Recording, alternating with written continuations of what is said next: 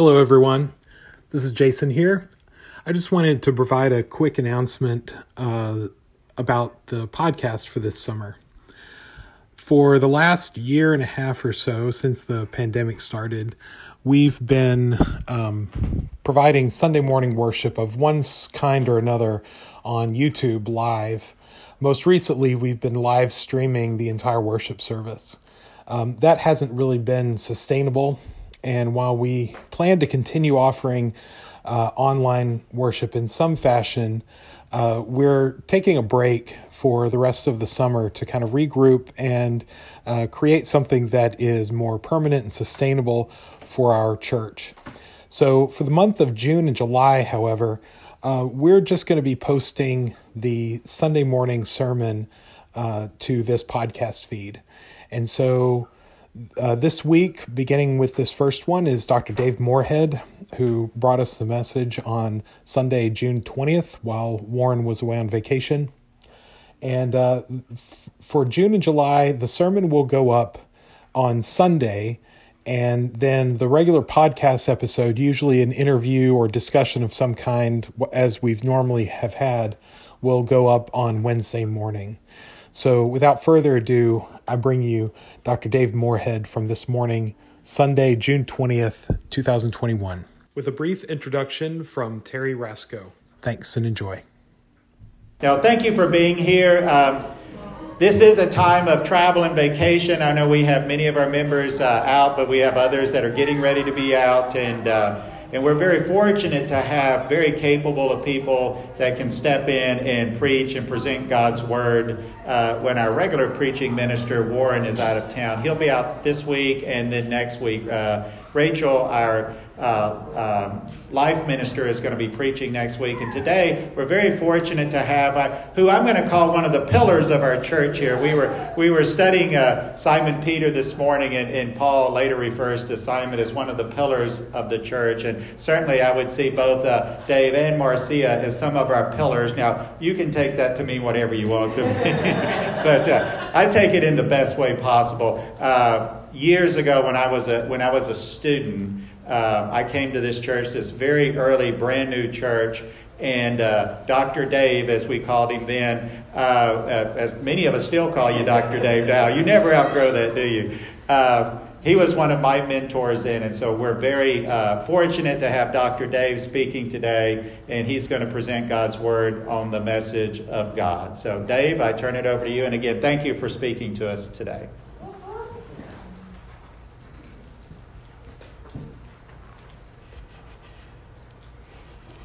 And I thank you, Terry, and it's always good to be back. Been a lot of years since I spoke from this pulpit, but you'll just have to wait and see how it turns out.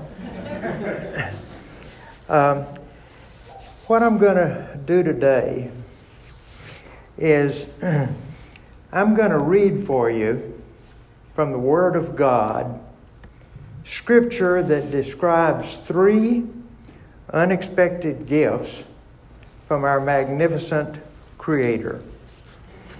These are not gifts we requested. I don't even sense that these are gifts we recognize that we needed, but God knew we needed them, and He gave them to us. And I'd like to speak about those this morning. First of all, I'd like to remind you that when I speak the Word of God, I'm speaking something that is very powerful. It's not exactly the same as if I were reading to you from a textbook or even a bestseller, although those frequently have truth and they're certainly valid in terms of ways to think about. But it's not the same as the Word of God.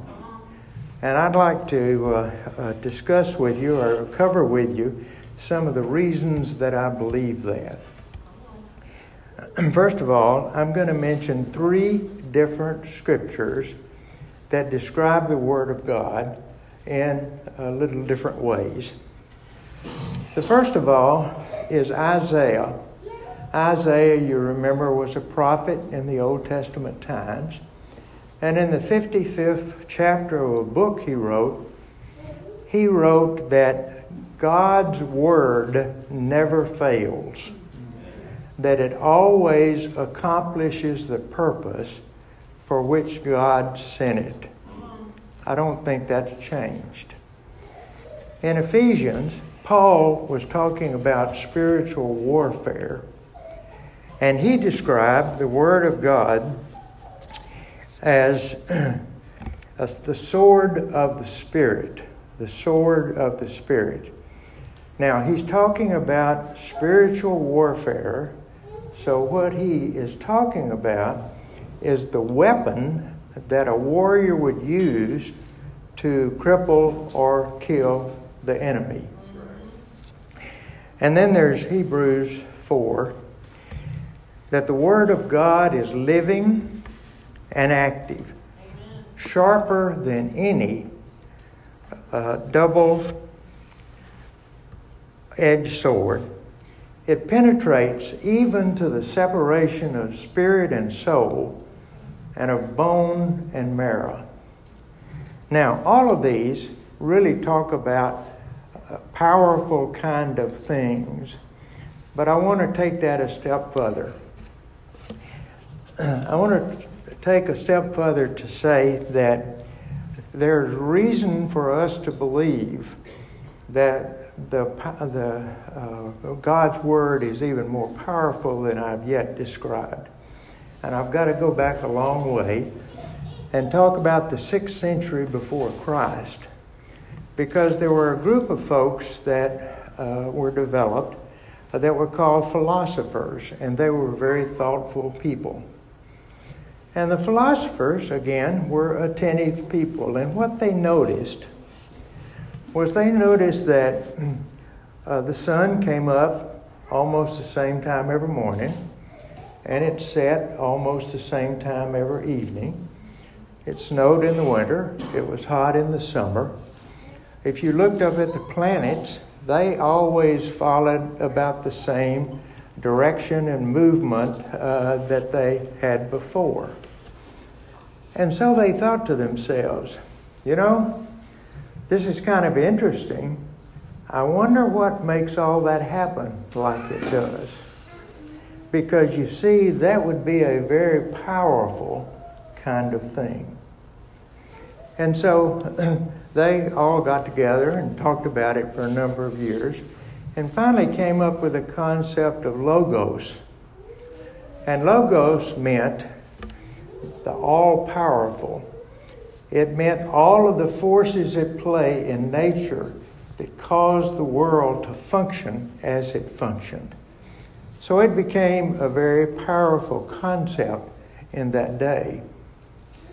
Now, it actually became even more important when the Jewish rabbis, a little later on, got together and decided that actually what the Logos was, and it was a word that actually John used in his gospel to describe God's Word, but that what it really was that it was all of the power that Jesus has used as God's craftsman at the time of the creation to create all of the world. And Genesis tells us that that Jesus was the craftsman that did that.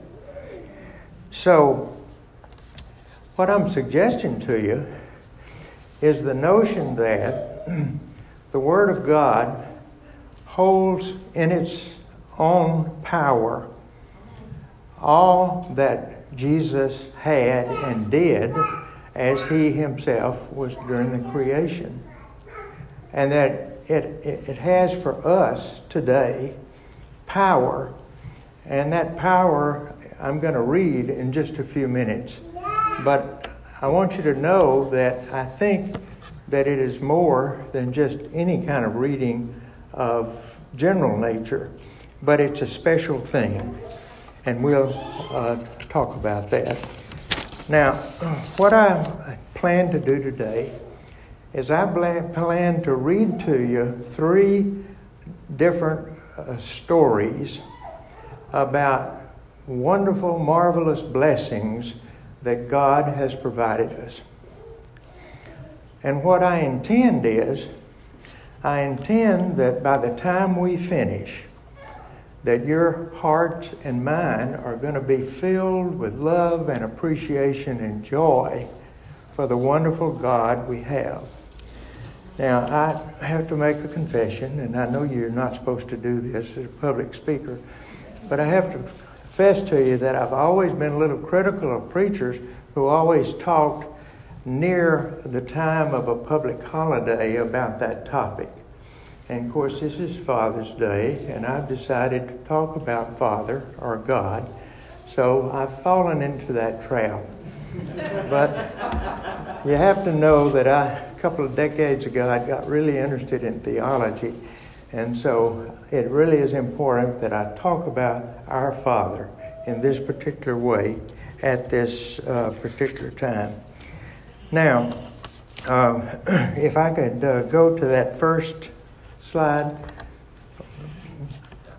I'm going to read from you this particular story, this particular thing that God did for us, and then I'll explain some of the things that I think it means. The first story, the first blessing that I'm going to talk about is that our God chose us and predetermined us in our lives. That God decided before we were born many of the things about us that are critical. Now, imagine if you would, okay? This is God, and He's pausing before He begins the creation. And He's thinking about sort of what's this earth going to be like. He said, well, I think I'm going to make some creatures. And I think some of them are going to stand up tall and be a little bit more like deity and be perhaps a little smarter. And we're going to call them humans. And I'm going to think now about Temple, Texas. And I think about humans in Temple, Texas. And I think that I'll send down a Tad and a Pam and a John and a Yvonne and an Eileen and a Marcia and all the others who happen to be here. Okay. And I'm going to do something very special for them. I'm going to choose them for my purposes. I'm going to choose them to be different. Okay. For He chose us in Him before the creation of the world to be holy and blameless in His sight. In love, He predestined us for adoption to sonship through Jesus Christ in accordance with His pleasure and will, to the praise of His glory, which He has freely given us in the one He loves. In Him we have redemption through His blood, the forgiveness of sins, in accordance with the riches of God's grace that He lavished on us. With all wisdom and understanding, He made known to us the mystery of this will, according to His good pleasure, which He proposed in Christ to be put into effect when the times reach their fulfillment. Get this. To bring unity to all things in heaven and earth under Christ. So, God has done something that's a little peculiar in our minds, in our way of thinking it from a human standpoint. God has chosen us. Now, most of us have always believed that it was we who decided to follow Christ. That's probably not the way it works. Jesus explained to the people who He was teaching during His ministry in John 15:16 that you did not choose me, I chose you. And this scripture, in a sense, verifies that by saying that He chose us before the creation of the world for certain purposes. First of all, we're chosen to be holy and blameless. That is, to follow God, to be godly, to be righteous, to be helpful to everybody else. But also, He chose us to be disciples of Jesus. And that's so special because it is in Jesus that God gives us all the remainder of the blessings that it takes to make us perfect kind of creatures for Him. So that's a very important thing. But God chose us. We can't be very proud because we're here, but because God has already chosen us and sent us here to be different. And I appreciate that about you.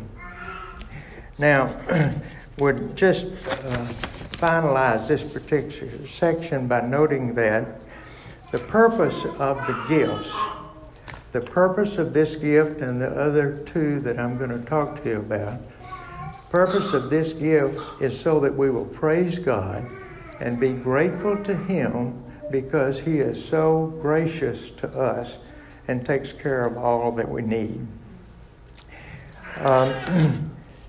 And that the final blessing is that Jesus will remove all the chaos that exists in our natural earth. Okay? So that left to itself, the earth falls into chaos. With Jesus at the helm, that chaos moves into peace. Now, the second blessing that I'll talk about has to do with the fact that our God knows us. And I think this is an incredible psalm because of what it says about us. And I plan to read that to you.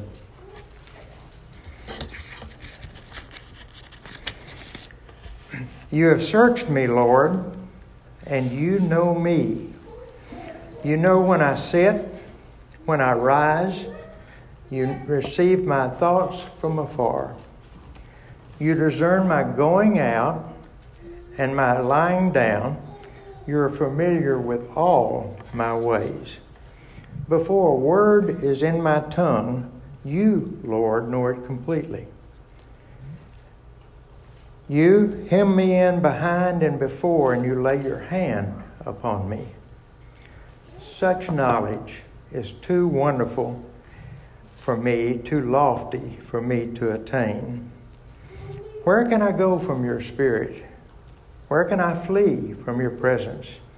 If I go up to the heavens, you're there. If I make my bed in the depths, you are there. If I rise on the wings of the dawn, if I settle on you on the far side of the sea, even there your hand will guide me. Your right hand will hold me fast. If I say, surely the darkness will hide me and the light become night around me, even the darkness will not be dark to you. The night will shine like the day, for darkness is as light to you. For you created my inmost being. You knit me together in my mother's womb. I praise you because I am fearfully and wonderfully made. Your works are wonderful. I know that full well. My name was not hidden from you. When I was made in the secret place, your eyes saw my unformed body. All the days ordained for me were written in your book before one of them came to be. And how precious to me are your thoughts, God, how vast is the sum of them. Were I to count them, they would outnumber the grains of sand. And when I awake, I am still with you. If only you, God, would slay the wicked. Away from me, you who are bloodthirsty. They speak of you with evil intent. Your adversaries misuse your name. Now, if we really take that at its face value, that is an incredible kind of piece of information. And it says that God is with us every moment of our lives. And not only is He with us, but He knows exactly what we're doing, what we're thinking, what we're saying, our movements, what we're doing. He knows what we plan to do. But He also does something neat. There's just one little verse that says He hems us in. In other words, to protect us from doing stupid stuff. Not everybody does that, but a few of us are prone to it. To do that, God helps us and protects us from that. Not only that, He is with us from the moment of conception in our mother's womb. And not only that, but He watches over us and watches over our unformed body as it forms. So we look like because God was in our mother's womb and looking over and also choosing for us our form, and at the same time it said that He was determining, He was projecting what our lives were going to be like each day. It's an incredible kind of thought. It's more than I can actually understand, but it just says to me what a loving God, what a beautiful thing that He has done, a gift that He's given because He knows us and follows us and protects us and with us all the time. Now, the third topic that I will cover is that God has freed us from condemnation. And I can read for you no more important message than this one. In Romans 8:1, and there are two scriptures that I'll read, it says basically the same thing. Romans 8:1, therefore there is now no condemnation for those who are in Christ Jesus, because through Christ Jesus, the law of the Spirit who gives life has set you free from from the law of sin and death. And then John 3:16, we all know by heart. For God so loved the world that He gave His one and only Son, that whoever believes in Him should not perish but have eternal life. For God did not send His Son into the world to condemn the world, but to save the world through Him. Whoever believes in Him is not condemned, but whoever does not believe stands condemned already, because they have not believed in the name of God's one and only Son. So that God has freed us from condemnation. Well, what does that mean? Well, it means if we look way back, and particularly if we look in Romans 5-7, chapter 5-7, if we look at that, we learn that Adam and Eve were created by God, and then they sinned. And when they sinned, God placed on man a curse for eternal death, so that man had no hope after God placed that curse upon him until Jesus Christ came. And because Jesus was willing, Him a God, to voluntarily give up His life to die for us, then our sins have been forgiven and will be forgiven by God. Now, that's a marvelous thing to me. But, and I must admit, I've rethought that. I used to think that it was at the time of baptism, because it obviously happens then. That is, that we, as believers, agreed to die to our life of sin with Jesus, as He did during the crucifixion, and then be resurrected with Him into a new life. And I always thought, well, that's when the forgiveness occurs. but I've changed my own personal thinking. I think the forgiveness occurs after each sin, so that there are no sinful believers. There are no sinful believers. That is, the counselors tell me that there's a lot of fear and shame and blame that resides in different people who feel guilty about this, that, or the other. And what I'm suggesting is there's no reason for us to be guilty, feel guilty, because we're not guilty, because God, through Jesus, has forgiven each of our sins. Now, by this time, I ought to be hearing some praise the Lord or some sort of recognition about the majesty of this God that we have, who has gone to such great extremes, even give up his own son. And us dads can't imagine doing that. Even gave up his own son so that we could be freed from this curse of death and we could have eternal salvation. It just doesn't get any better than that.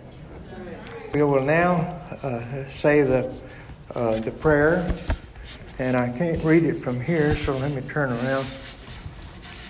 Okay, I'll read the white and ask you to do the red, the yellow, sorry.